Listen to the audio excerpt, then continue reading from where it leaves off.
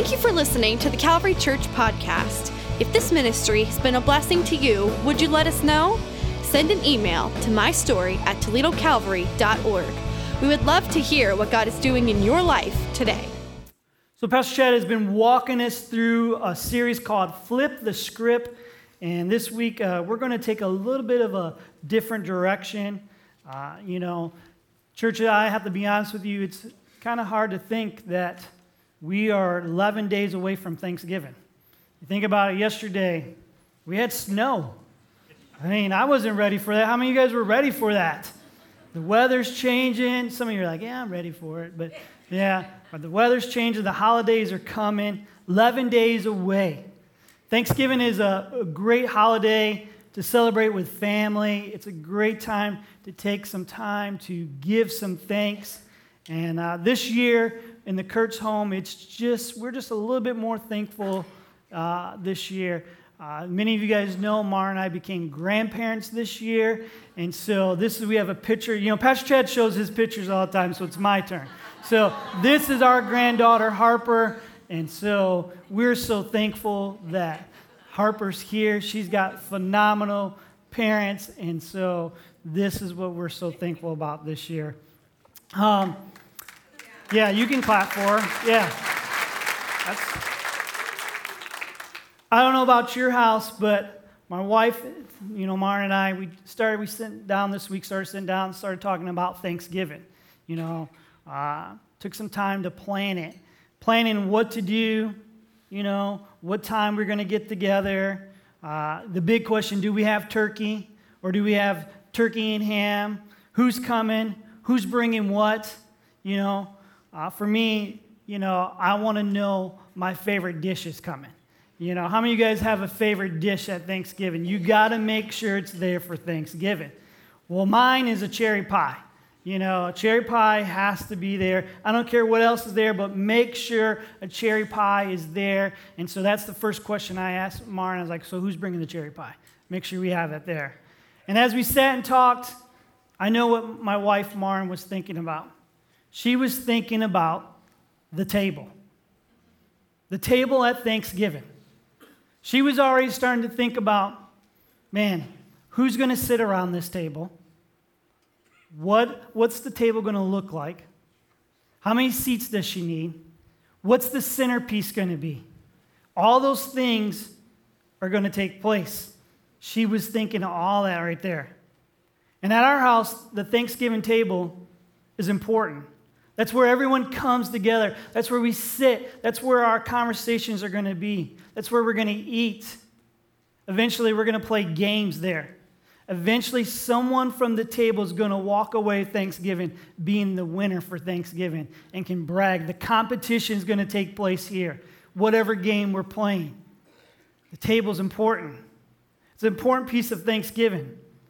And as I started to think about the table, I saw the table in a different way. Tables are one of the most important places for human connections. In our culture, in our society, we do so much connecting around the table. Think about that for a second. We talk around the tables. We do business deals around tables. We do transactions around tables. We have meetings around tables. We play games around tables. We have family discussions around tables. We do homework around tables. And my favorite thing to do around the table is eat. And when we dive into Scripture, we see God showing up around tables.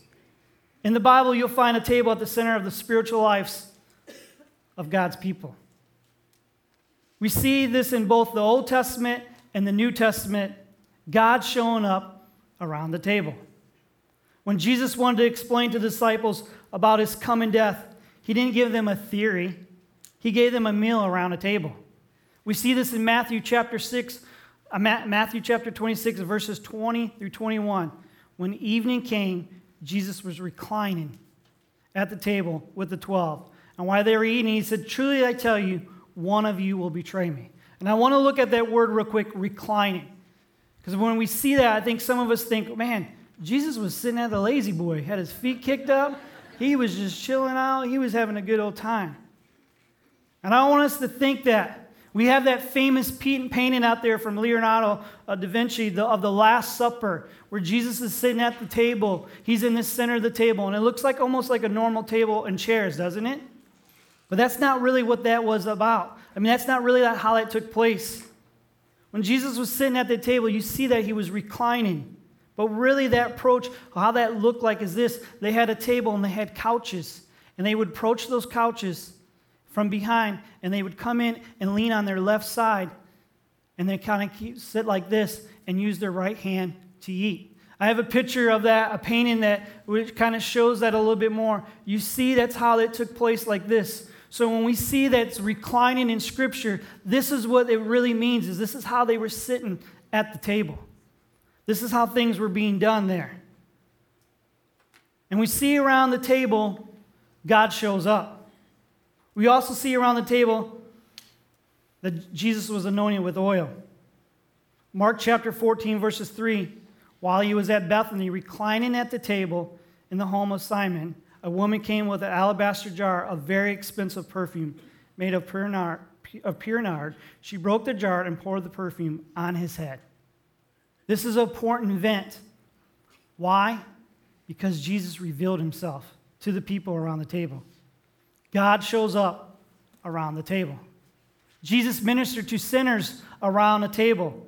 Matthew chapter 9, verse 10. While Jesus was having dinner at Matthew's house, many tax collectors and sinners came and ate with him and his disciples. Look, the sinners were comfortable to come to the table and sit with Jesus. Jesus had them at the table, and guess what happened? God showed up. In this story here, this is where Matthew was called to follow Jesus. You know, when I think about the table, I think about all the important things that happened in my life around the table. Mara and I met in high school and started to date, and I brought a picture today to show you of us what we look like in high school. Look at this. I had to bring this picture because a lot of you guys don't believe I had hair. And so this is Mara and I in high school. Back in that day, I used to carry a comb in my pocket. Now I don't have to carry that anymore. Just something to shine my head, that's about it. And I can remember going on our first date. It was an early afternoon.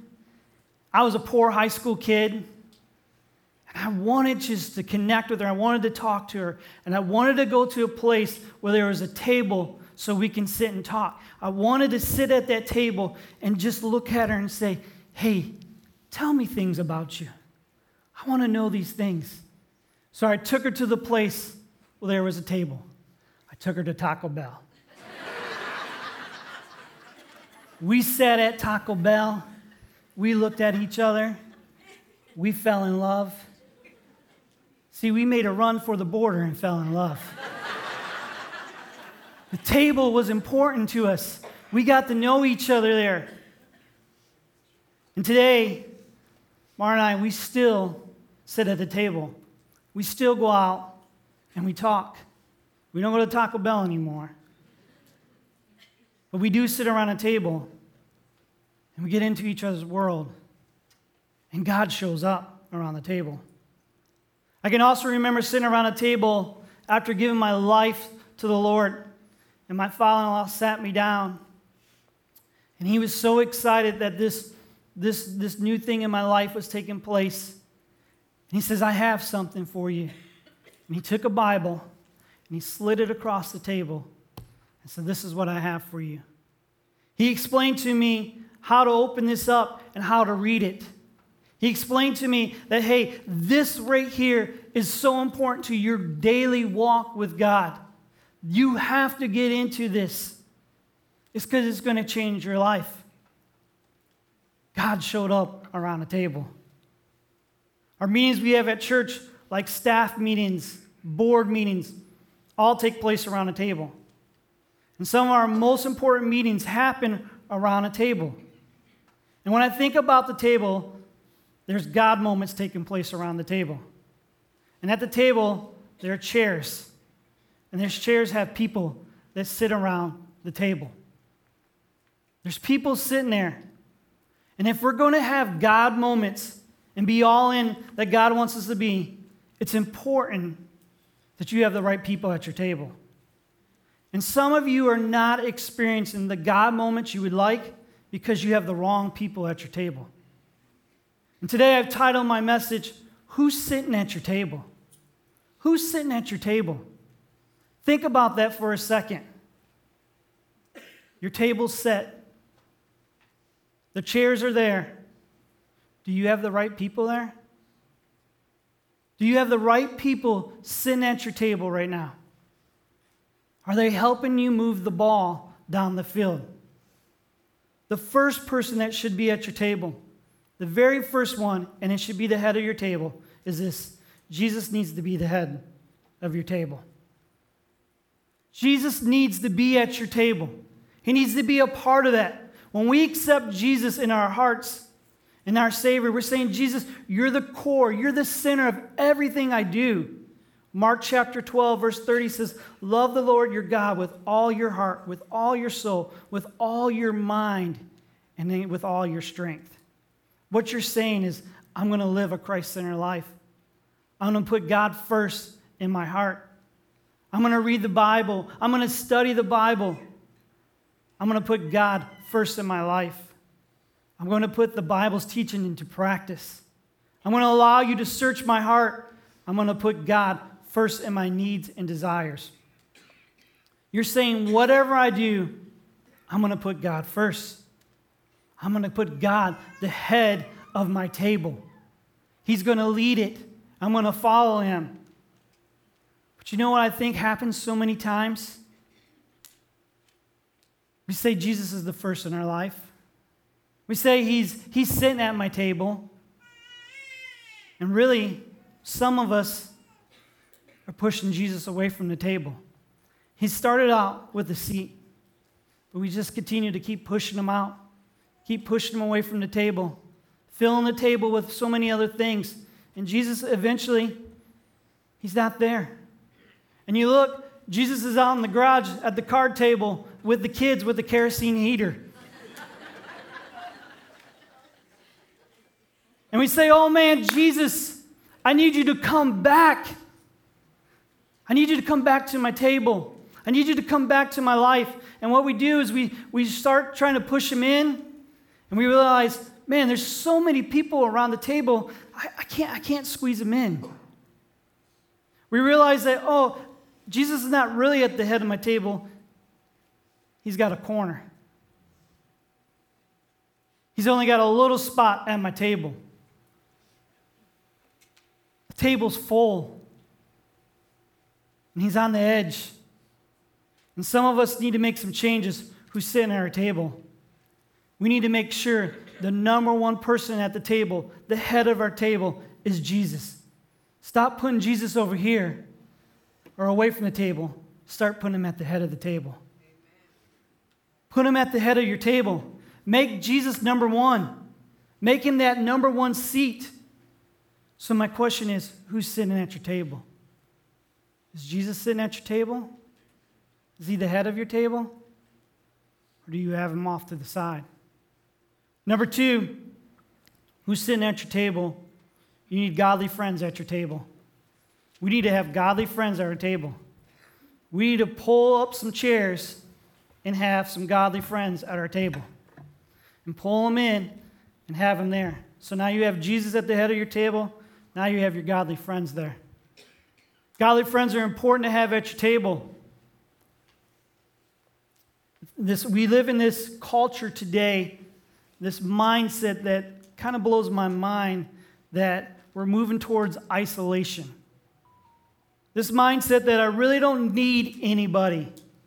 I don't do people, Keith. I don't need close friends. I can handle life on my own. I don't understand that thinking. Church, every single one of us need godly friends. None of us are meant to journey through life alone. God has placed people in our lives to help us better see his goodness and his love. You'll never be as sharp as God wants you to be or as powerful as God wants you to be if you don't have godly friends. Proverbs 27, verse 17 says this, as iron sharpens iron, so one person sharpens another. A godly friend will sharpen you. You want to walk through life with people who love the Lord. You want to be friends with people who are pursuing the kingdom of God. You want to be friends with people who will pray with you. They'll laugh with you. They'll cry with you. Friends that will be there in good times and bad times. Friends who will help you become more like Jesus. Friends who will inspire you to do the right things. Hebrews chapter 10, verse 24 says, and let us consider how we may spur one another on toward the love and good deeds. Do you have friends in your life who are spurring you on to good deeds? So the question is again, who's at your table? Jesus knew that in life, this world would be hard. That's why he instructed his disciples, hey, to go out and build godly friends. Christian friends will help you lift the burdens of life together. This will lighten your load. Godly friends will encourage you. And what some of you desperately need right now are some godly friends in your life. Right now, you're sitting at the table all alone. You don't have nobody there with you. And you need godly friends right now in your life. You're missing out on what God has for your life because you think you don't need anybody. Here at Calvary, we have 4 core values. We have the first core value is God first. People are the priority. Number 3, healthy things grow. And number 4, we get to do this. Our third core value is healthy things grow. Something that is healthy is always growing. And that's what God wants. He wants us always to continue to be growing. He wants us to be healthy in that part. And growth comes as we get connected and stay connected with God and other Christians. We believe growth happens when you have a core group of godly friends. And we found that small groups, what we call life groups here at Calvary, provide that place of godly friends that are made. And I know some of you are thinking, oh, here we go. We're going to talk about life groups again. I've tried life groups. I couldn't find one. I went to a life group and their dog got on my nerves, or I didn't like everything. But we got to keep pushing and trying to find out who are our godly friends and put them at our table. Life groups are so important to us. We share life together. Each one of us need a life group. And over the last couple weeks, I've continued to hear stories of what's taking place in a life group. I have a friend right now who's in a life group who's just gone through a tough situation. He lost his spouse, and his life group was right there walking through with him, walking life through with him. In his hardest time of his life, his kids asked him, hey, Dad, since Mom's gone now, would you like to move up north with us? You know what his response was? No, my life group's here, and my church is here. Because he knows who's sitting at his table. He has God sitting at his table, but he has his godly friends. And he says, look, I'm doing life with them. Church, a life group will help you through your darkest times of your life. They'll be there through your happiest times. This is a group you share life with. And so I encourage you, as we continue to talk more and more about life groups, find a life group. Get involved in a life group. Because you want to see God move, be around godly friends. You want to see God move around your table, join a life group. How do you do that? You just head out to our website or head out to the hub. But I want to tell you this. I know we're getting into the holiday season, so things are kind of wrapping up for life groups, this towards the end of this year here. Make it a priority that the first of the year, you start looking to see what groups are available for you to be a part of. We encourage you to do that. At your table, you need godly friends, but you also have to be careful not to sit with bad company. Psalms 1:1 says, blessed is the one who does not walk in step with the wicked or stand in the way that the sinners take or sit in the company of mockers. You will not be blessed and live your best life if you hang around who are wicked. The Apostle Paul says this in 1 Corinthians chapter 15, verse 33. Do not be misled. Bad company corrupts good character. Man, it's in the Bible. God put it there. So he's saying, hey, friends are important, but he's also saying, look, be careful. No matter how good your character is, no matter how much integrity you have, no matter how close you walk with the Lord, if you hang around bad company, your character will begin to change. There's a motivation speaker named Jim Rohn that says this: we are the average of 5 people we spend the most time with. So think about that for a second. Think about the 5 people you hang around with the most. You're the average of them. So if you hang around 5 people who are corrupt, you're the average of them. If you hang around 5 people who love the Lord, are on fire for God, guess what? Things are looking good for you. There's also a saying that says this: show me your friends, I'll show you your future. Show me your friends, and I'll show you your future. Choose your friends carefully. Proverbs chapter 22, verse 24 through 25 says, do not make friends with a hot-tempered person. Do not associate with one easily angered. You'll become like the people you hang around.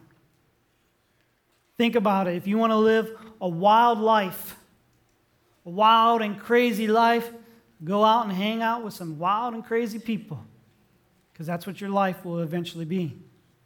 If you want to have a life that's on fire for God, go hang out with some people who are burning for Jesus.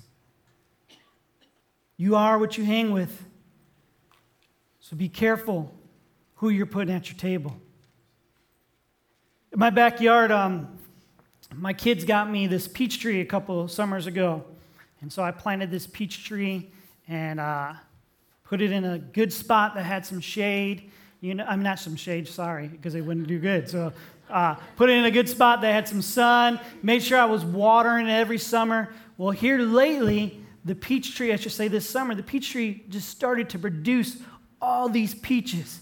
I mean, big peaches. Like I thought I was the peach truck, because there was so many peaches that were coming, and big, healthy ones. And as I was watching the peaches, and I was checking them on a regular basis, like I can't wait. I was Googling all these peach recipes all these things we can do with it. But I started to notice that some of the peaches started to change some color. They started getting these black spots on them.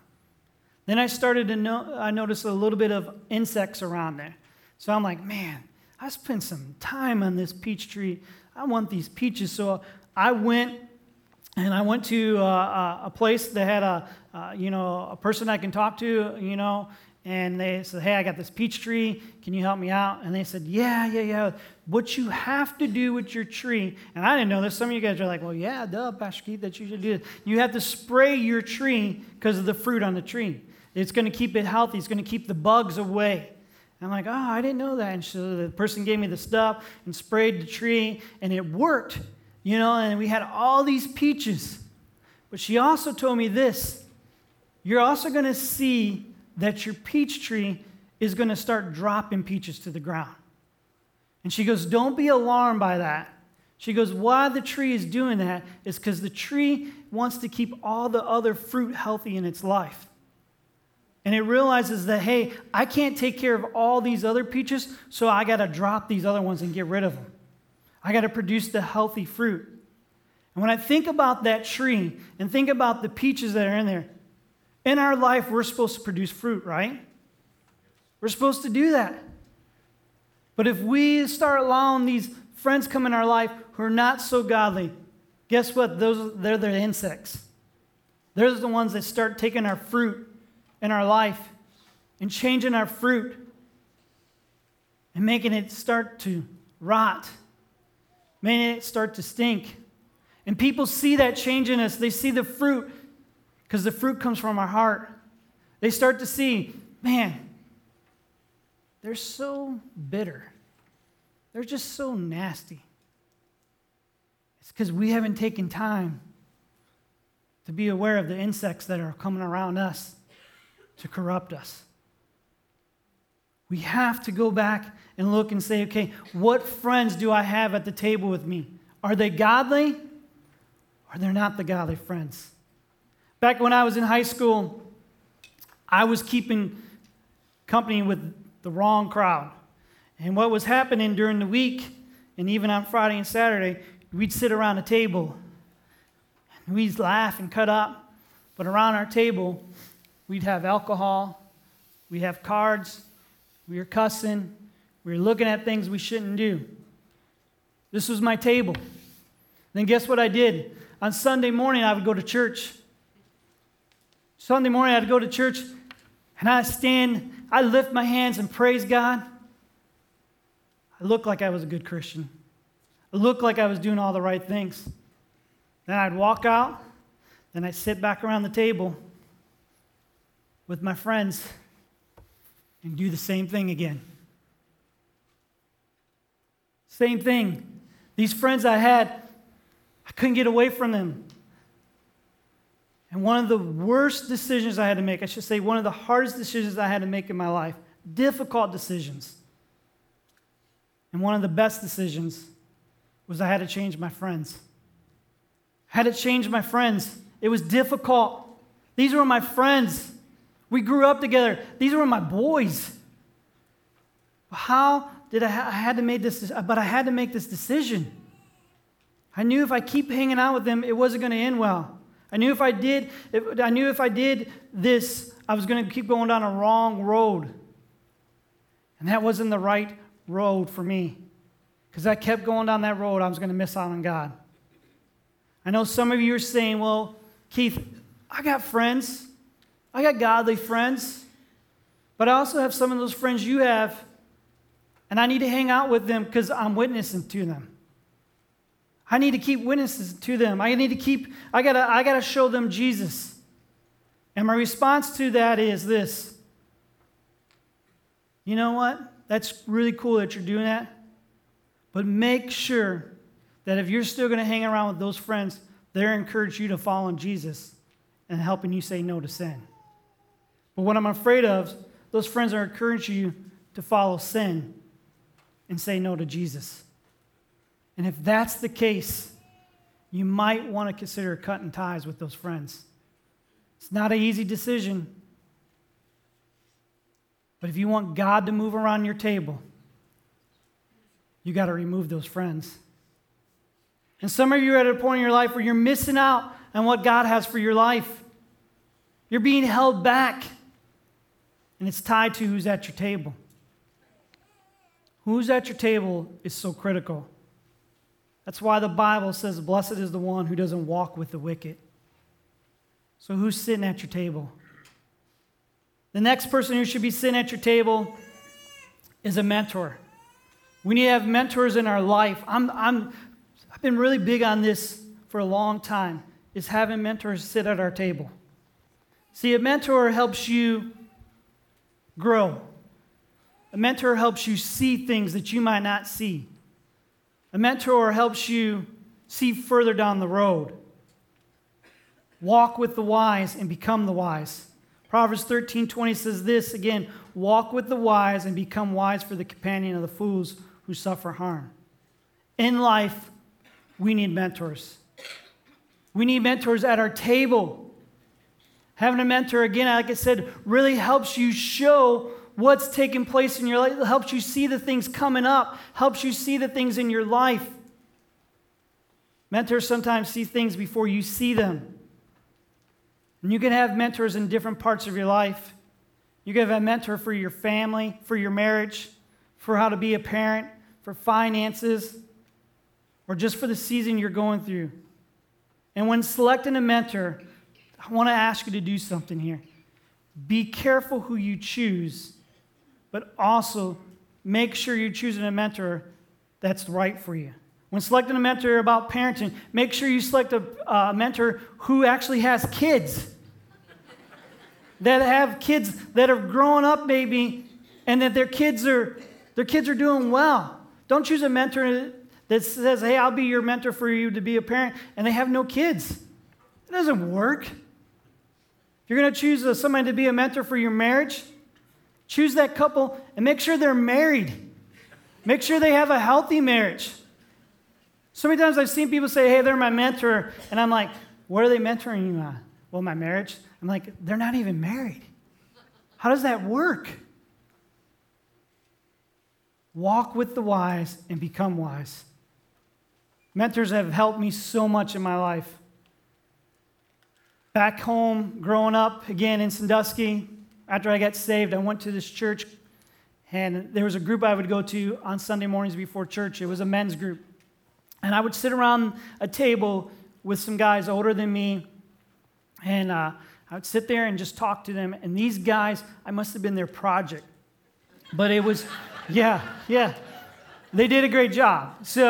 But these guys were awesome, because when I sat around the table with them, there was one guy that says, okay, hey, Keith, you know what? You have a skills trades gift. What are you going to do with that? So let me help you get into a skills trade school. So he walked me through that part of how to get in this school. Then there was another guy that said, okay, hey, you know what? Let me help you be the man of God that you need to be.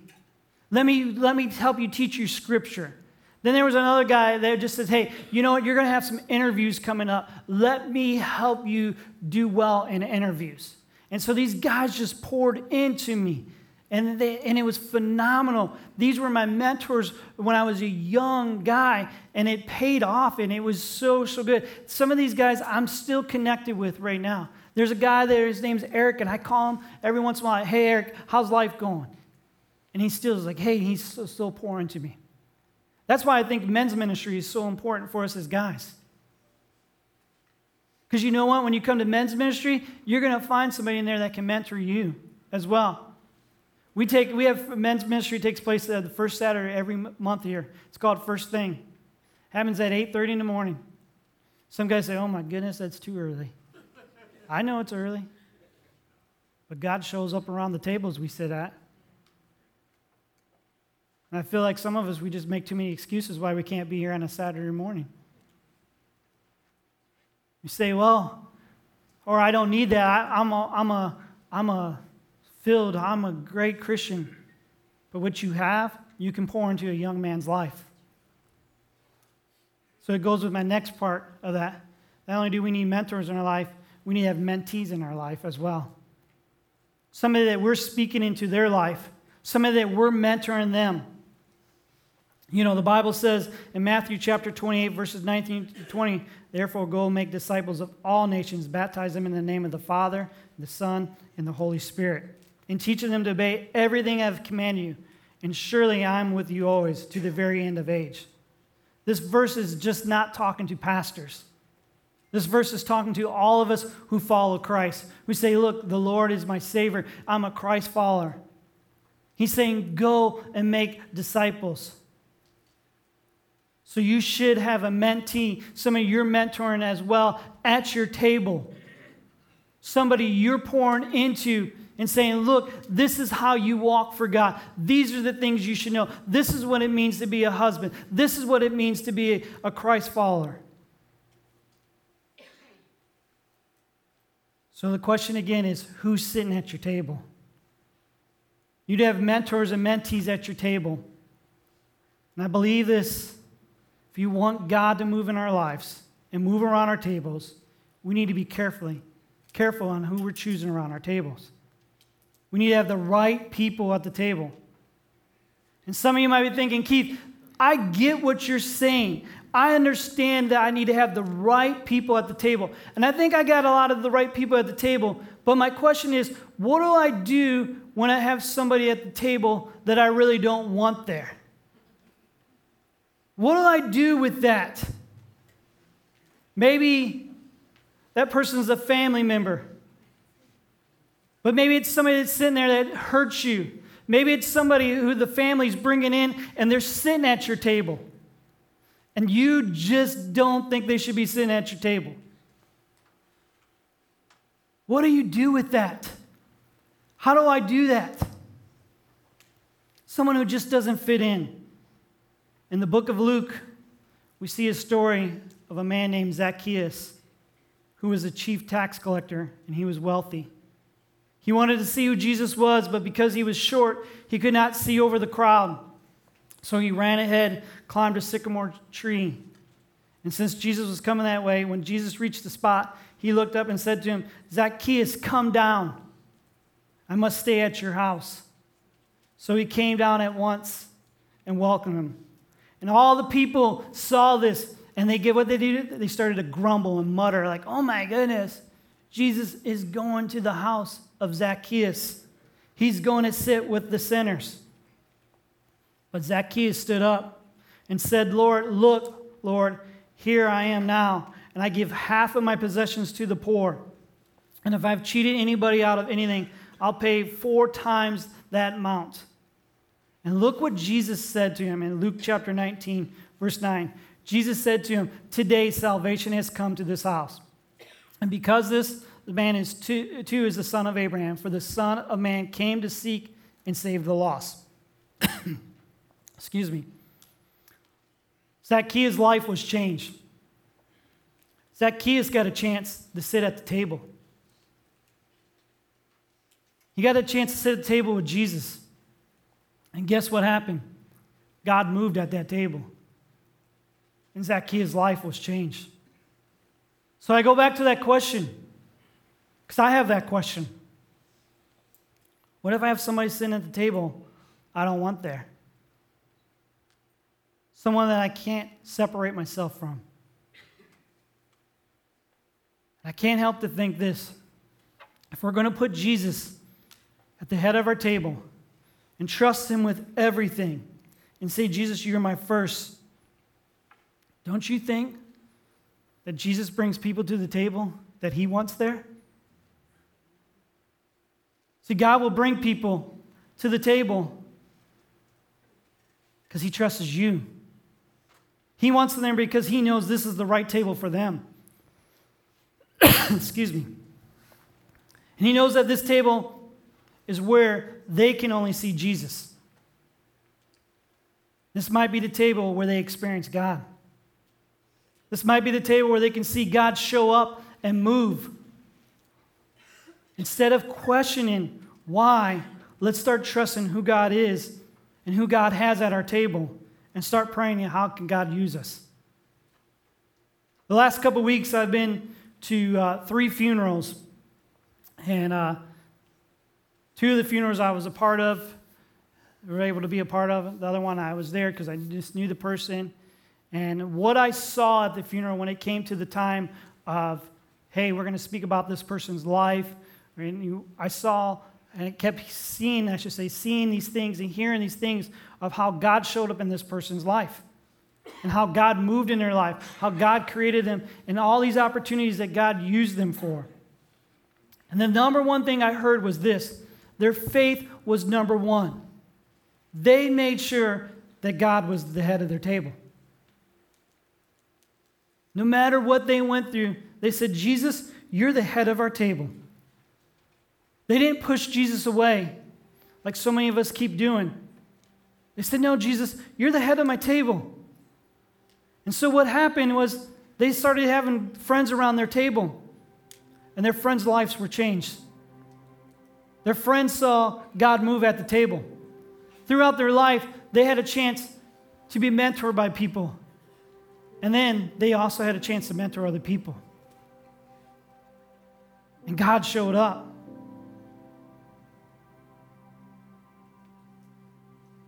And I really believe if we have Jesus at the head of our table, if we have godly friends at the table, if we have mentors and mentees at the table, God's going to show up.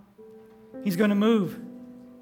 He's going to move in your family. He's going to move in your marriage. He's going to move in your life.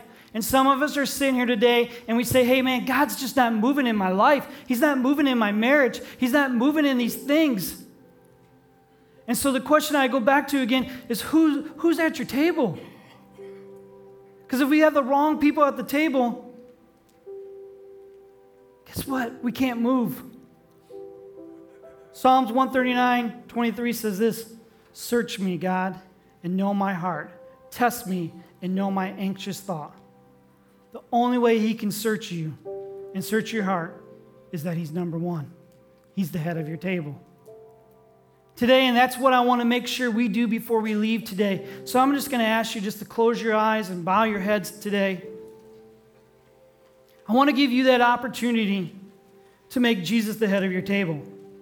So with every eye closed right now, is there somebody here today that says, you know what? I've never asked Jesus into my heart. I've never asked Jesus to be the head of my table. And if that's you today with every eye closed, can you just raise your hand? You say, today, I want Jesus the head of my table. I want to ask him into my heart. Yes. Thank you.